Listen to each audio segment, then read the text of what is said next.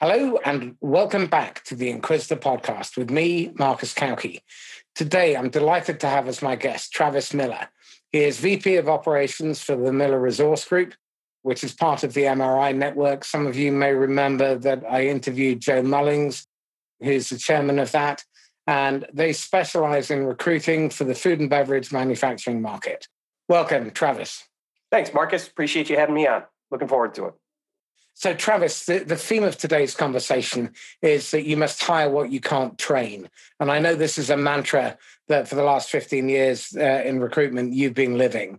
Tell me this, can you give some specific examples of the positive impact that hiring to vision, as opposed to just fulfilling the immediate need to have someone who's capable of fulfilling a task, can have on a business?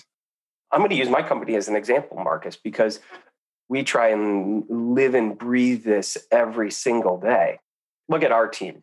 We're brag a little bit, but we've been incredibly successful the last 5 years or so, which is right about the time. How are you measuring that?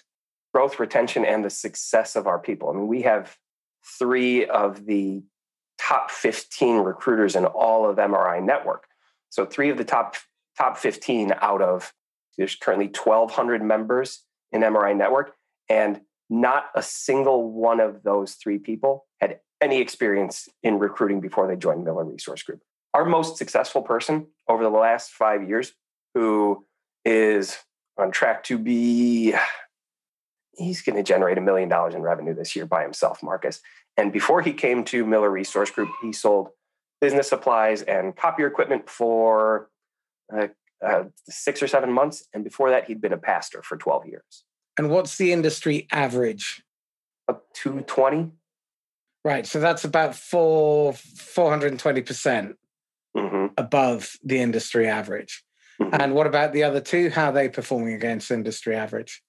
They were about 3 times industry average. They were both north of 600 last year. Okay. And one was,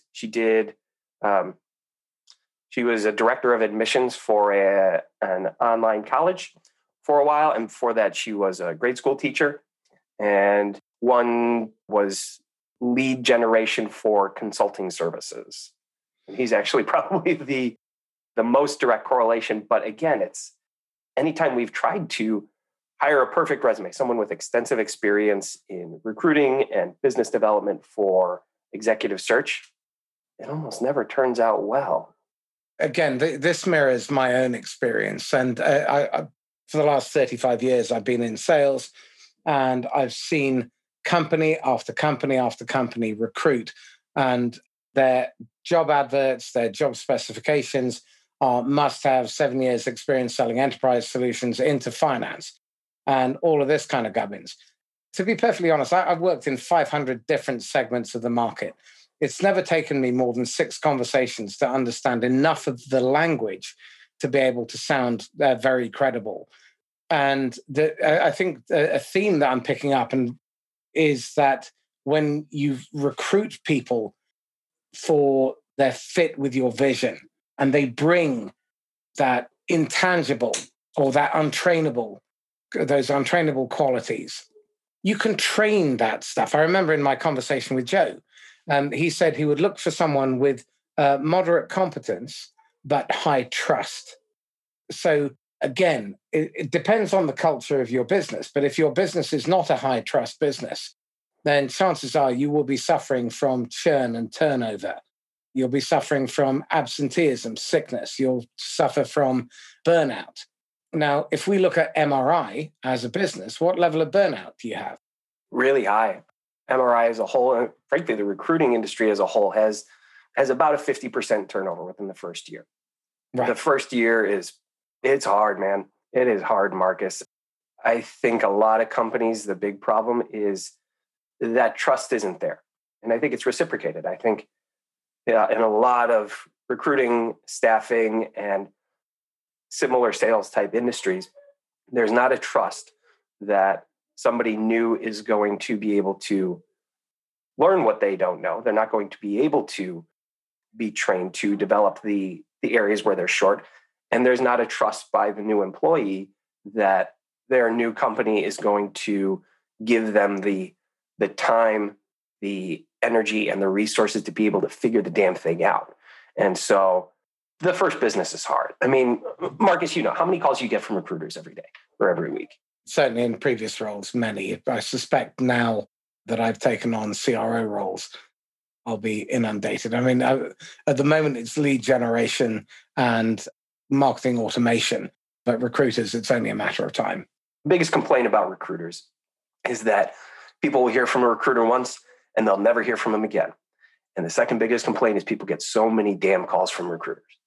And that's why the first year in this business is so hard, is because no matter what you do, it's almost impossible to not be just another recruiter. But that comes down to being irrelevant and just being an interruption. Virtually every recruitment call that anyone ever receives is, hi, I'm XYZ from ABC company.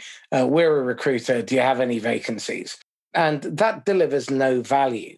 Recruitment is a tough job. And I like recruiters. I like recruiting recruiters because they're tough.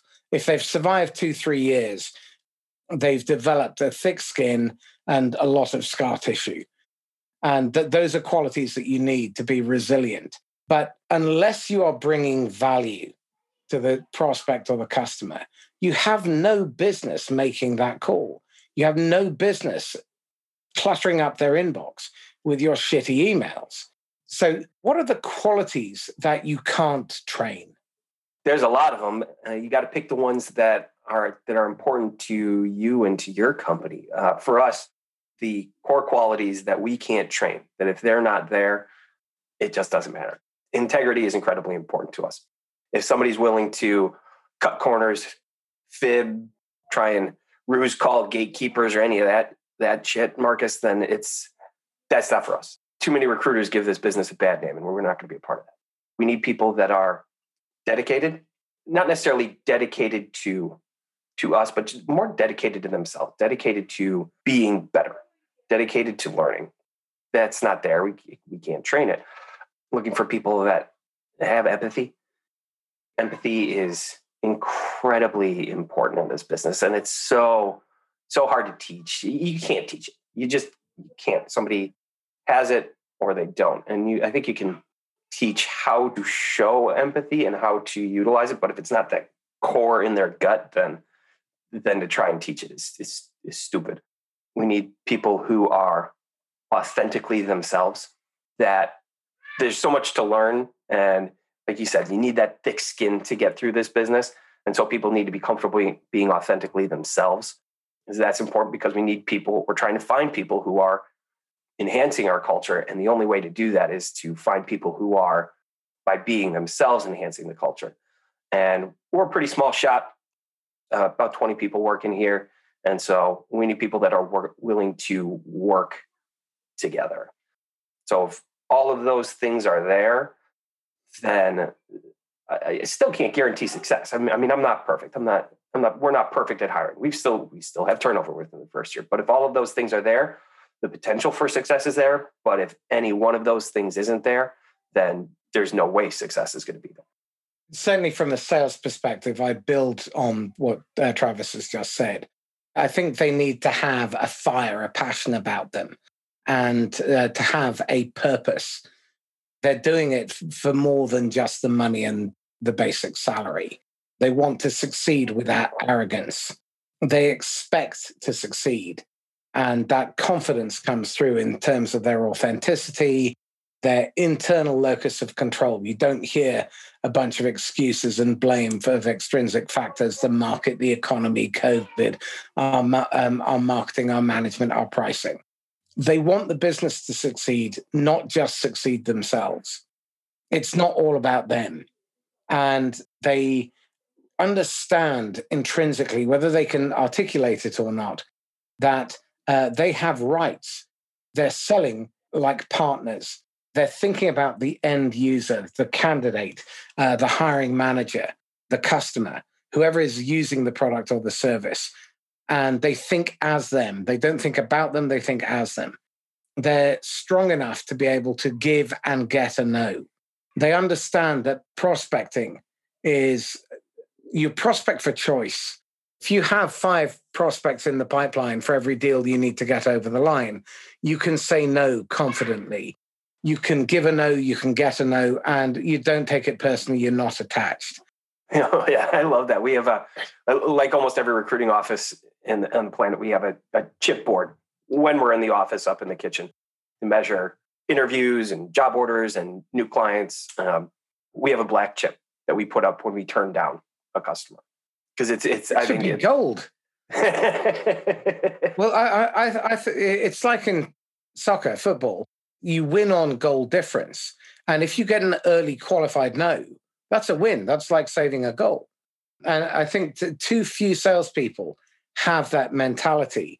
And I'll come back to something you touched on right at the beginning. But I think they have a determination and an assertiveness without aggression. They understand that it's about creating a win-win or no deal type of relationship. And they play the long game. You said hire for the vision, not the immediate need. But I think you prospect for the future. When you're prospecting, you should be prospecting for a customer who's going to be a customer 5, 10, 15 years down the road, not to fulfill your immediate quota requirement for this month or this quarter. They want it, but they don't need it. So they can stay objective. They don't take rejection personally. They know it's just business.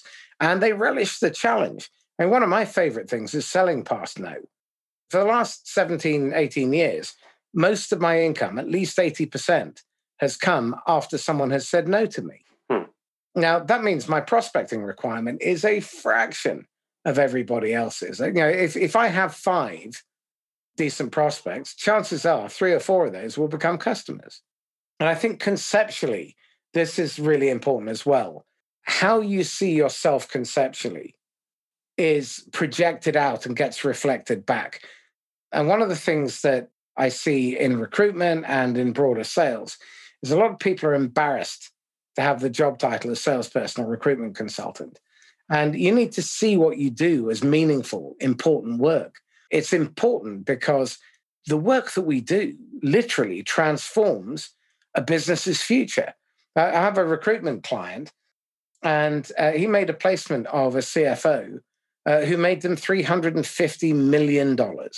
Now, whatever fee he charged, it was nowhere near enough. But if you're thinking that you're a body shop and that's what you sell, when I was in recruitment, I finally got it in my last 2 years that you don't sell recruitment. What you do is you sell a solution to a business problem, and it happens to be that people do this solving. That's a really good way to look at it. Yeah, and then too many recruiters try and differentiate themselves by calling up a company and saying, I got a guy. He's going to change your world. He's absolutely perfect for your company. If you talk to him, you'd love him, you'd hire him. No question. This guy is amazing. And that's stupid. I don't know this company. I don't know their spot in the industry. I don't know what's going on. Maybe if I'm halfway decent in this business, I've talked to this person before. I know what their upcoming needs are probably going to be, but not enough recruiters call up companies and say, I don't know you, or it's been a long time since we've talked, but I know your company and I know the industry well. And I think I have somebody who could make a significant difference to a company similar to yours. But I want to understand you. I want to understand where you're coming from. What's the landscape of your organization look like now over the next 5 to 10 years?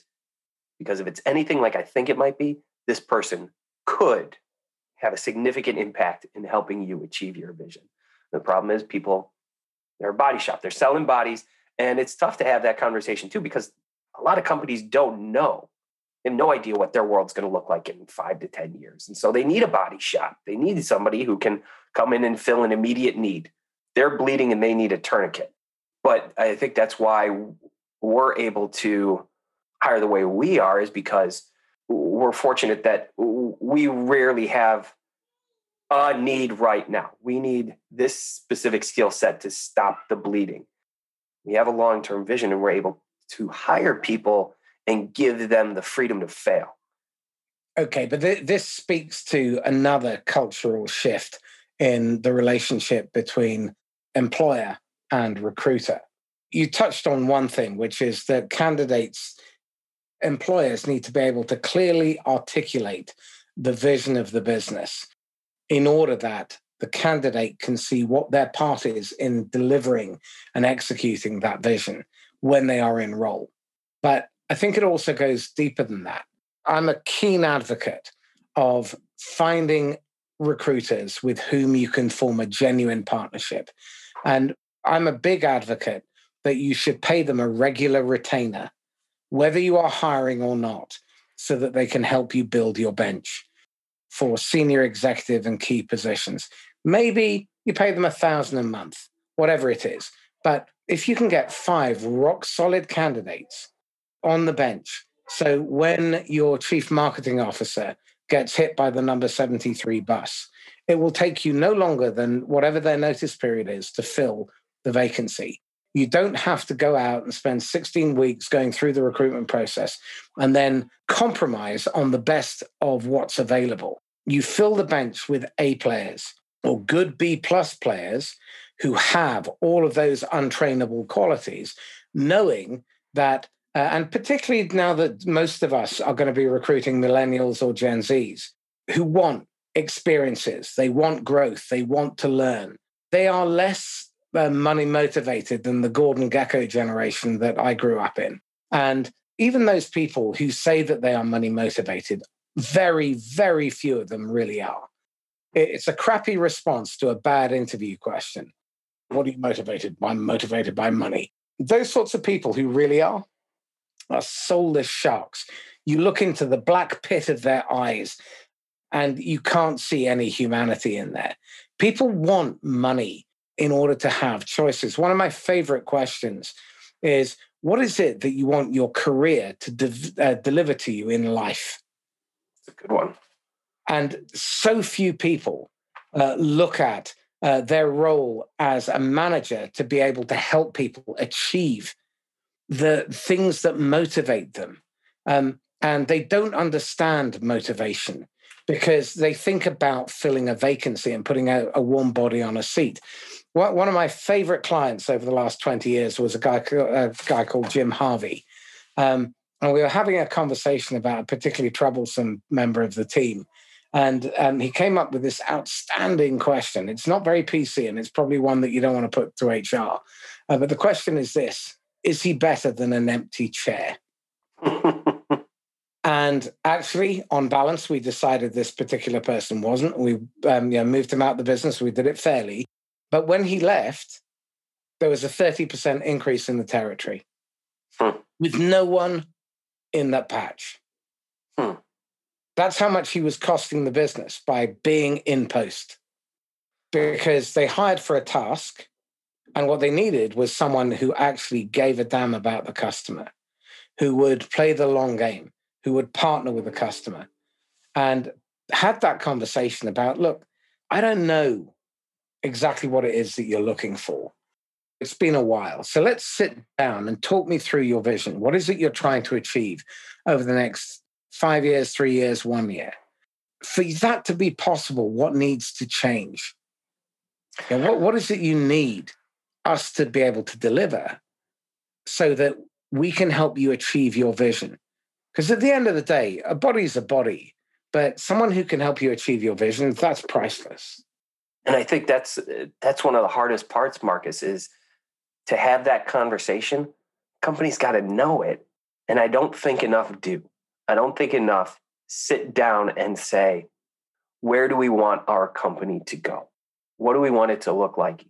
Maybe they know next year. Maybe they've done some planning around that, but not enough have looked at 3 years, 5 years, 10 years. What's my retirement speech? What does the company look like when I am no longer a part of it? And without that, how do you not just hire tasks? How do you hire somebody to help you achieve your vision when you don't have any idea what it looks like? When the vision is so murky and foggy and unclear, then the exercise you're talking about of always interviewing, always be interviewing, always have a bench of talent that is interested in you, your company, and your vision. Without the vision, you can't do it. You're not going to be able to hire great people, because without being able to articulate that vision, you can't, I don't want to say, no, I do. I want to say sell. You can't sell the opportunity to someone about their role in helping you achieve that vision. And that's where I think the best people get really excited about their career. You're talking a little bit about millennials and Gen Z. And if I'm shifting topics too much here, steer me back. Yeah, where we want to be. All right. Because you hear so much talk about the gig economy, and that millennials, Gen Z, the gig economy is the new wave. And I think it's bullshit. I think that people are willing to change jobs so frequently because companies aren't telling them what their role is going to play in the future of the company, what they're going to achieve. And people my age and younger, we want to be part of something. Where Gen Z and millennials, they are a passionate group of bright and talented individuals, and companies, too many companies are led by people with the Gordon Gekko mindset of our vision is to make as much freaking money as possible. And this speaks to when they have that 1 year plan. It's basically a bunch of numbers on a spreadsheet. Yeah. And you're paying homage to the Church of Finance. What you are not doing is aligning yourself and recruiting people, not only who can buy into your vision, but share your values. And this then speaks to, I mean, I'm currently recruiting a sales team for one of my clients, and this year I'll be recruiting 3 sales teams. And one of the things that we've intentionally done, it is in our mission that we become a destination employer. Now, a destination employer, for those of you who are not familiar with the term, is an employer that people are queuing up to come and join because they share the vision, they share the values, and they feel that this is a home for them where they can develop. We're going through this recruitment process, and it is incredibly rigorous and tough for the candidates. It's 4 interviews. Every interview, there are exercises that they need to do. And as part of that destination employer mission, we pay the candidates, instead of getting them to go away and do free consultancy and do account mapping and strategic analysis for a marketplace, we actually pay them a day rate for doing that work, because it's only fair to do that. Now, every single step, we built in a training component. Now, these are entry-level sales roles, but we'll do the same for veteran level sales roles as well, where we will teach them certain tactics and behaviors, and we will look for evidence that they have taken that training on board and applied it prior to even beginning the next interview. And we've gone through a recruitment process, and we've whittled it down to one final candidate who I'm interviewing this afternoon. And at the beginning of every single meeting, she does a glorious upfront contract. The hairs on the back of my neck stand up each time I listen to her. Now, I don't even know whether I'm going to hire her yet, but I'm excited because she's taken the direction and she's implemented it. And under pressure, she responds with grace and charm. The other candidates, they didn't. They crumbled under the pressure, because we need to recruit people who can cope with the pressure and do so gracefully. So we've had them do research into the marketplace, into companies, into the competition. And some of them were a bit of a bloodbath, but I wasn't interested in that. I wanted to see whether they would take the direction and then they would learn from it each time. And this particular lady is just a joy. I want her to be successful, but I have to remember I cannot be attached to the outcome. So I've got metrics in there that allow me to stay objective. And by going through that process, right at the outset of when we make the offer, then what we will be doing is asking her, so where do you want your career to take you? Do you have any idea? Do you want to develop your trajectory in sales? Do you want to move into management? Do you want to move into partnership management? And explaining what the different options are. Now, it may be too soon for her to know, But I want her to realize that those 5 routes to career development, being a senior SDR or a manager in that, being an account executive and a senior salesperson, moving into enterprise sales, being a manager, being a channel manager, or moving into customer success are all options open to her. Now, she has to earn her apprenticeship and reach milestones, and will be explaining the onboarding process. And I'm blessed that through the podcast, I've been able to learn some of these best practices. But this recruitment process, it's incredibly satisfying to see someone make it through every step and grow. And her evolution as she's gone through this process, you can see it. Her confidence has built and her skill level. And even if she doesn't choose to take the job if we offer it, she will be better equipped to go somewhere else, which means we now have an advocate. And I think that's been a really powerful lesson for me. I love that. That's fantastic. And I think people should embrace difficult interviews. They should relish it, because if they're, and I'm not talking about difficult for the sake of difficulty. I mean, you see those interviews that are, 7-step interview process with personality and performance assessments and making all the tests, making sure people are smart enough. I can't think of the name of the test. What's the test the football players take? Anyway, I apparently wouldn't pass it. But there's difficult for the sake of difficult. But what you're talking about, I love that. It's purposefully difficult to not only so that the company can understand who the absolute best person is to help them in the long term, but you're really giving the candidate the opportunity to understand if the job is right for them and does it align with their vision for the future. I think an insanely unnecessarily difficult interview process is just as bad as a quick and meaningless interview process. And I love that. And you said you're paying the candidates for the interview process, for the work that they're doing during the interview process? When they do a project. So we had them do a competitor analysis. We had them map out a prospect, so the cast of characters and their financials and all of that stuff, doing a strategic analysis of a segment of the market that we're going after. Now, yeah, it's not a lot of money, but it's the message that it sends. Yeah. And we get something of value out of it. Well, we may do. I mean, it may be a terrible bit of research, but it's only fair to do that. And the net result of it, from our perspective as well, is how much we have learnt about the candidate as a human being, what they're really going to be like when they're on payroll, because how they respond or react. We had a couple of candidates who reacted very badly when we asked them with very short timescales to do a project. And the idea was to see, how do they respond? I would have been fine if in one case, the candidate came back and said, with all my other commitments, I haven't been able to do that. Why don't we reschedule? And I would have been absolutely cool with that, because that's real world. That's authentic. But getting arsey about it, that doesn't wash. Yeah. Because that tells me that they're brittle. Uh-huh. And there's a sense of entitlement. And one thing I don't want is a sense of entitlement. That's the other thing to build into the recruitment process.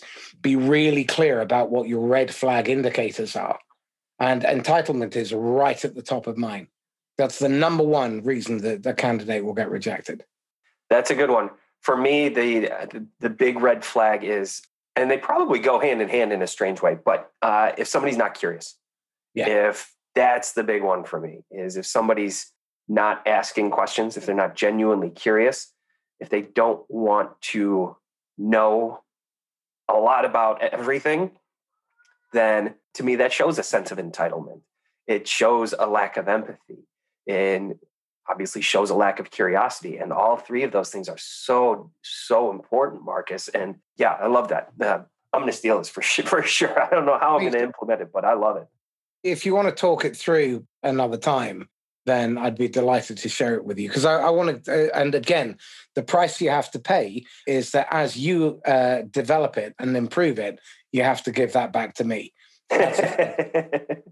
this will only get better. I mean, this is a work in progress. It's the first time I've done it, but this is decades of seeing piss poor recruitment and using candidates as fodder.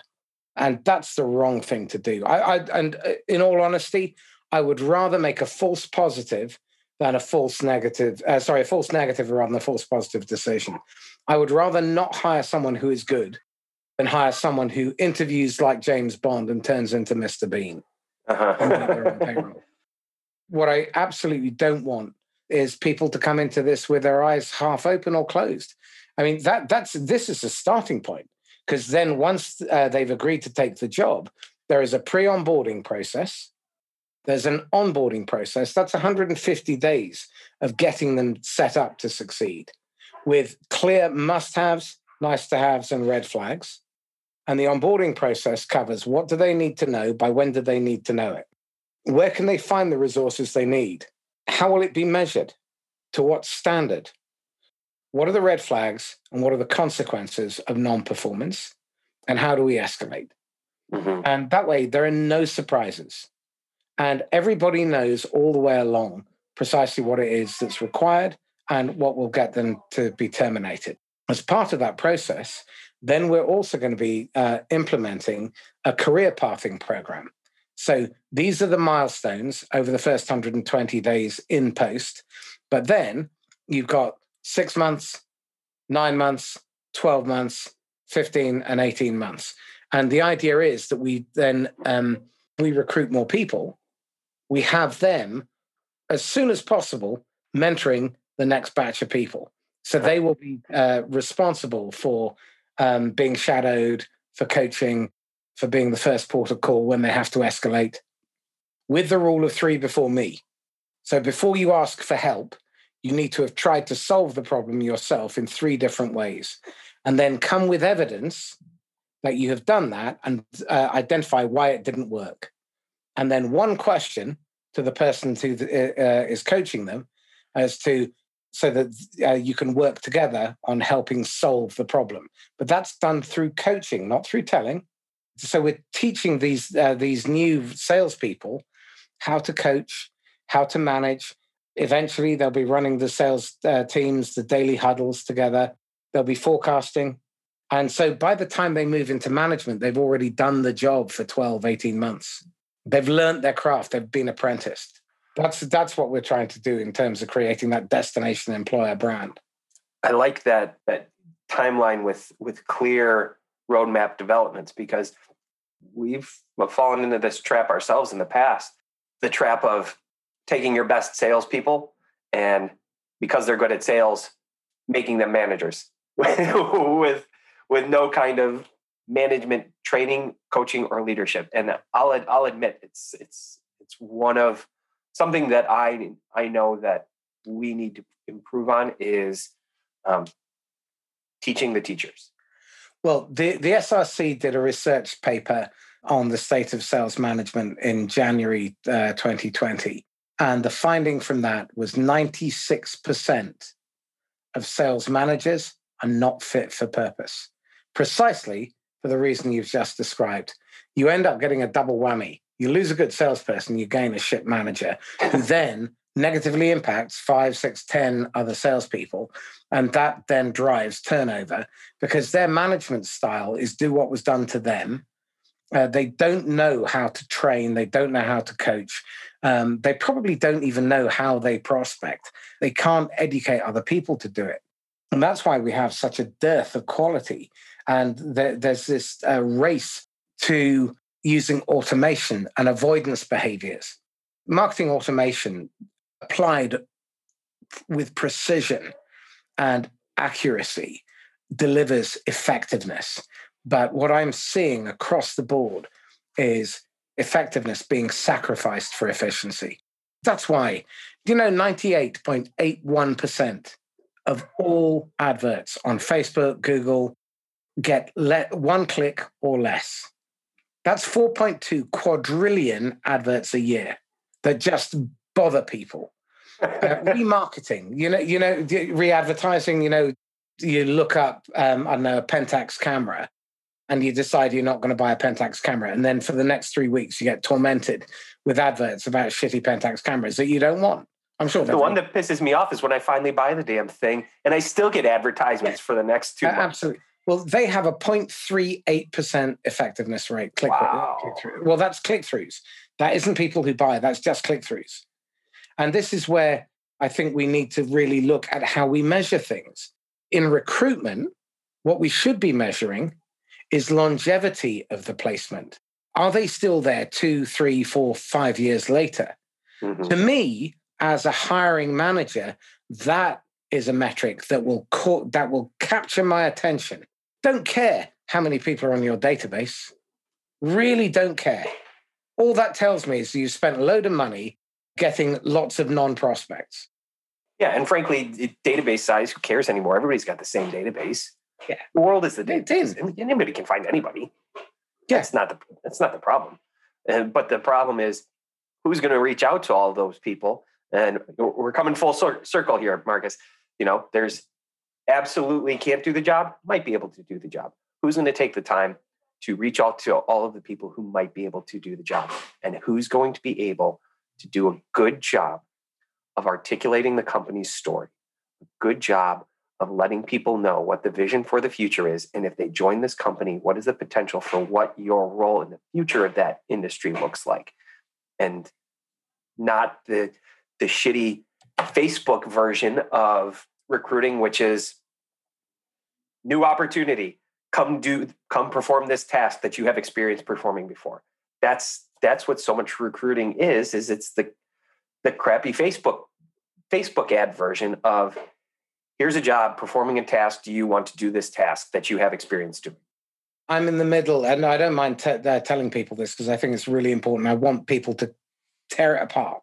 So the idea is I've found a company that has a technology, very, very sophisticated analytics tool that allows you to identify the message that your ideal customer needs to receive in order to buy. And we're applying this in the context of recruitment.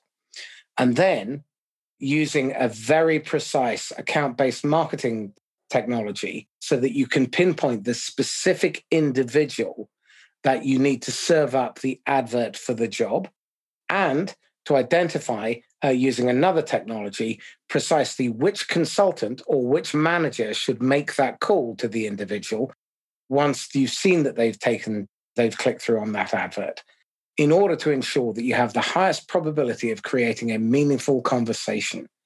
Because I think what's missing at the moment in sales, in marketing, and recruitment is the human element. We have dehumanized the whole process, and it's become a factory, a conveyor belt. And to my mind, that type of precision-focused recruitment will attract the people who will buy into your vision and who will help you to execute it. And not only will they help you, but they will augment and improve. And this is, I think, the fundamentally important part, because it will allow us to attract a more diverse type of employee. And this is one of the really interesting deficiencies, is that most hiring managers recruit in their own image only weaker. And organizations that build diverse teams massively outperform teams that are not diverse. They can be of every hue and color, but if they've all been educated at Oxford reading PPE, then you're just hiring people in your own image.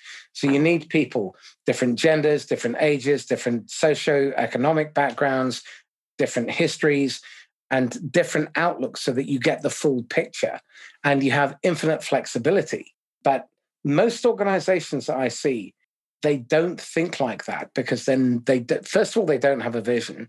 And secondly, they're not willing to make that long-term investment, because this is really hard. Yep. It's tough. Yep.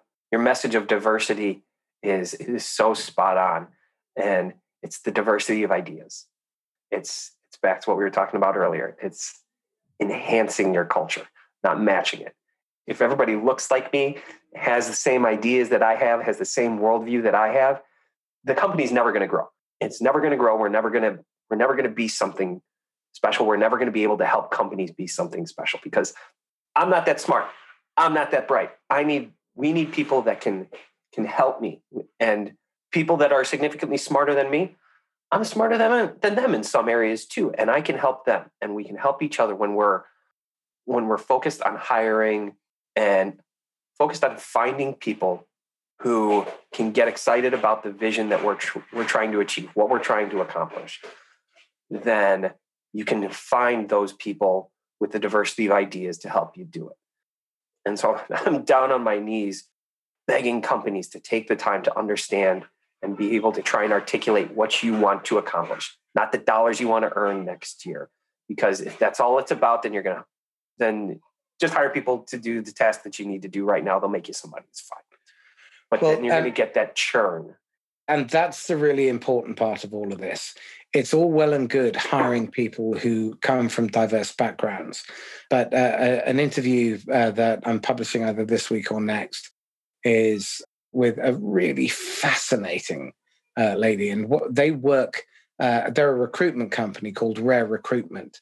And what they do is they place people from ethnic backgrounds into city law firms. And so Magic Circle and Silver Circle. So these are the top 50, 100 law firms. But the problem that many of those firms have is they can hire them, but they can't keep them because they don't feel like they're necessarily part of it, or they don't have the career opportunities that they otherwise would because of intrinsic bias and so forth. And so this requires us to look in the mirror and ask ourselves, are we really inclusive?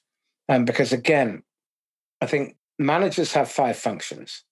Hire the best people, and that is difficult. It takes time, patience, and a lot of effort. And a manager's equivalent of prospecting for new business is prospecting for the bench. Then get the best out of them. That means setting expectations clearly, proper pre-onboarding, onboarding, training, coaching, mentoring, accountability with consequence, measurement, making sure they have the tools and resources they need to do their best work every day. And as a manager, you have to derive your greatest sense of satisfaction from seeing others succeed and helping them meet their full potential, helping them clear roadblocks that they can't on their own, and helping protect them from acts of idiocy from you and senior management. And then, and this I learned from a guy called Ian Dodds, who turned around hundreds of factories over the years in his career, and it's managed inclusively. Everybody needs a voice. All human beings, I learned this from one of my mentors, Mark Goulston, all human beings want to be heard, to feel felt, and be understood. And if you don't allow people that voice, then you don't end up with highly engaged employees. And the research that was done on the S&P 500 between 2010 and 2016, companies with highly engaged employees outperformed everybody else in the S&P 500 in the following ways: 430% higher profit per employee, 290% higher revenue per employee, 40% lower churn, 20% higher productivity, and over 300% annual share value growth year on year over a 6-year period. Now, if you're a hard-nosed, soulless, bloodless capitalist, it's not fluffy to do this stuff. It's good business. Yep, right on, but it's hard. It really is hard. So coming back to that topic of hiring for what you can't train, let's look at values. I interviewed a chap called David Hensel, and he's got 5 companies, all doing incredibly well, hundreds of employees in each of them. And one of the things he said, which I found really powerful, is that a decision is always run through their values. And if it doesn't meet the values, it's instantly rejected. And if it is, then it's given consideration. So talk to me about the importance of values in the recruitment process and within culture.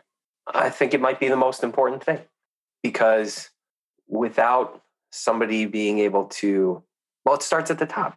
I think the values are incredibly important and might be the most important thing. And it starts from the top. It starts with leadership, because without those values, then again, all you're hiring is task-oriented people to perform a task, to achieve a desired outcome, which is usually make more money. But if you're able to understand and articulate the vision, a big part of that vision is how you want to achieve it. And that's where the values come in. And then you can go out and you can find the two buckets. Absolutely can't do the job, might be able to do the job. Then you can focus on the people who have the values that are important to you, whatever they may be, the values that are important to achieving your vision. And if that's your focus, that's the only way you're going to find the people who are on board with you in achieving their vision. They're passionate about it. I was listening to a podcast you did a little while ago where you said it's impossible to motivate people. And I thought about that a lot. And you might be right, but you might not be able to motivate people, but I'm positive that you can find people who have the motivation to help you accomplish what you're trying to accomplish. And if all you're focused on is hiring tasks, then tasks it is. But to search for people who have the values and ability to help you achieve your vision, they'll then intrinsically have the motivation to help you succeed. Well, on that note, exactly right. So as the final stage before the final interview, we've now implemented a set of profiles, and one of those looks at motivational mapping, because you have relationship motivators, achievement motivators, and growth motivators. And people who are focused on relationship have a tendency to look backwards. People who are focused on achievement tend to be very focused on the here and now. And people with growth motivators tend to be forward thinking. They're motivated to look into the future. And if you don't understand someone's individual motivation, you can't coach them effectively. So are they focused on security, stability? Are they focused on a sense of friendship and belonging? Are they focused on recognition and social esteem? Are they focused on seeking power and influence, control, money? Do they want material things? Are they looking for knowledge? Are they looking for mastery? Are they looking for innovation and change? You notice my tone changed there. Are they looking for freedom and independence? Are they looking for meaning? Now, if you understand an individual's personal motivation before you hire them, then you can tailor your coaching, and you can also design compensation, the variable compensation element, to feed that. Because it may not be that they want more money, they want training or they want adventure. One of my clients years ago, he had a guy who loved to travel. So his bonus wasn't cash. It was a trip to Jordan to see Petra. Another guy in the team loved off-roading. So his company car, when he hit his quota, became a Land Rover. Now, if you can tailor your coaching and your compensation to feed an individual's motivation, then you're also feeding the second function of management, which is to get the best out of people. Because people come to work for their reasons. They do things for their reasons, not yours, and not the company's reasons. So if you haven't found that alignment, then you have a problem. But if you found that alignment and then you mismanage their motivation, then you're going to find that you're disappointed. And that's your fault as the manager. It's not theirs. Mm-hmm.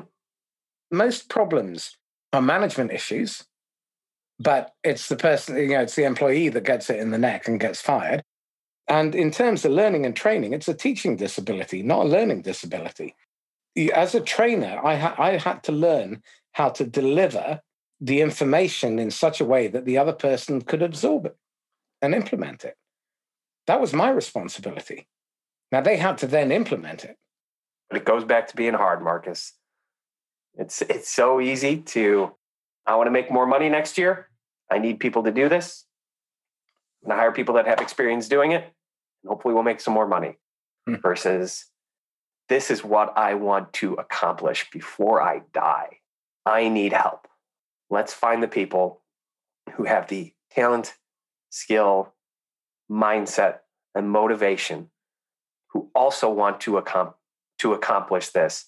And then I'm going to do everything within my power and then some to make sure that they have all the tools, resources, training, support, love, care, everything to be as successful as they can humanly be.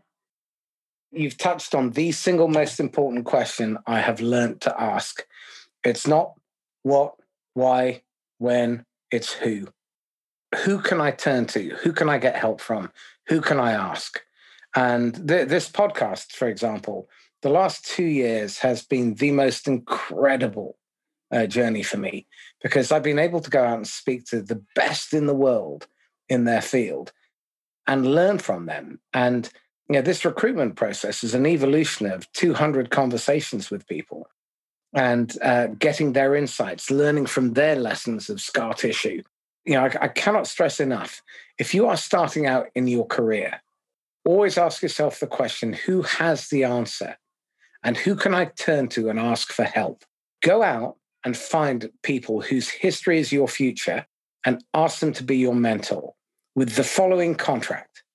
Travis, I'd like you to be my mentor, and you're welcome to say no. Let me tell you what my conditions are.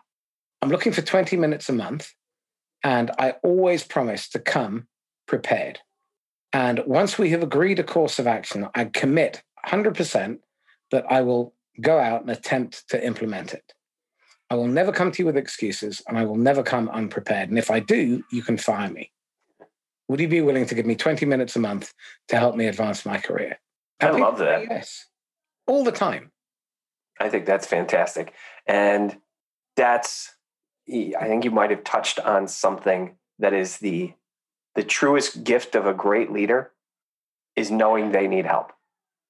Yeah, absolutely. I interviewed Tom Schodorf, who took Splunk from 42 million to 1.2 billion in 5 years. And one of the most impressive things that came out of that conversation was his willingness to be coached. He said, if someone can help me, I'll take the coaching. And he proactively looks for people who can help and coach him. Now, this is a guy who is right at the top of his game. Everyone I've ever spoken to who worked in his organization love him. Yeah, he helped them become really successful. He was a great leader, incredibly fair, but above all, humility, that intellectual humility that recognized that I can't do this alone. And there's always other people around me, and surrounded himself with people. And they used to have stand-up fights. They'd fight constantly about important stuff, but it was constructive conflict. That willingness, that vulnerability, it's just a joy to see it in people. We've come to the top of the hour. Tell me this. What are you struggling with at the moment? The thing that I think we're struggling with the most is we're still all working remote. And the biggest struggle for us, and I am blessed to be surrounded by a tremendous team of people who are dedicated to doing their best work. And so we have not taken as much of a hit as a lot of companies similar to ours this year. And that is a true testament to the tremendous people that have chosen to work at Miller Resource Group. But we're missing the creative, spontaneous energy.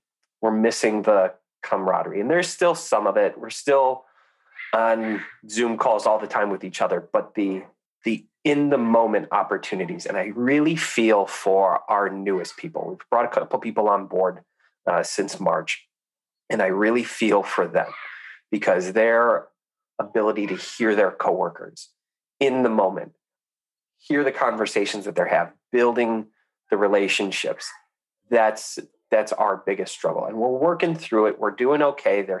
We've learned a lot of things. There are some things that we're going to come out of this doing significantly better. But our biggest struggle is the unplanned moments. Yeah, that's tough. Because of time, we're going to have to move on. But tell me this. You've got a golden ticket and you can go back in time and advise your idiot 23-year-old self. What one bit of advice would you tell 23-year-old Travis that he'd probably ignore, but he would have really valued and benefited from? Fail harder, fail faster, pick yourself back up and learn from it, idiot. Good, really good advice. How can people get a hold of you? I'm all over the place. LinkedIn is probably the easiest place to get a hold of me. Hang out there an awful lot. Travis Miller, Miller Resource Group. email me, travism@millerresource.com. Those are probably the easiest ways to get a hold of me. Excellent. Travis Miller, thank you. Marcus, it's been a pleasure. Thank you, sir. This is Marcus Kauke signing off once again from the Inquisitor podcast. If you found this useful, then please get in touch. My email is marcus@laughs-last.com, or contact me on LinkedIn. If you think you'd be a good guest or you know someone who would be, then please connect us either via LinkedIn or email. In the meantime, stay safe, happy recruiting, and happy selling. Bye-bye.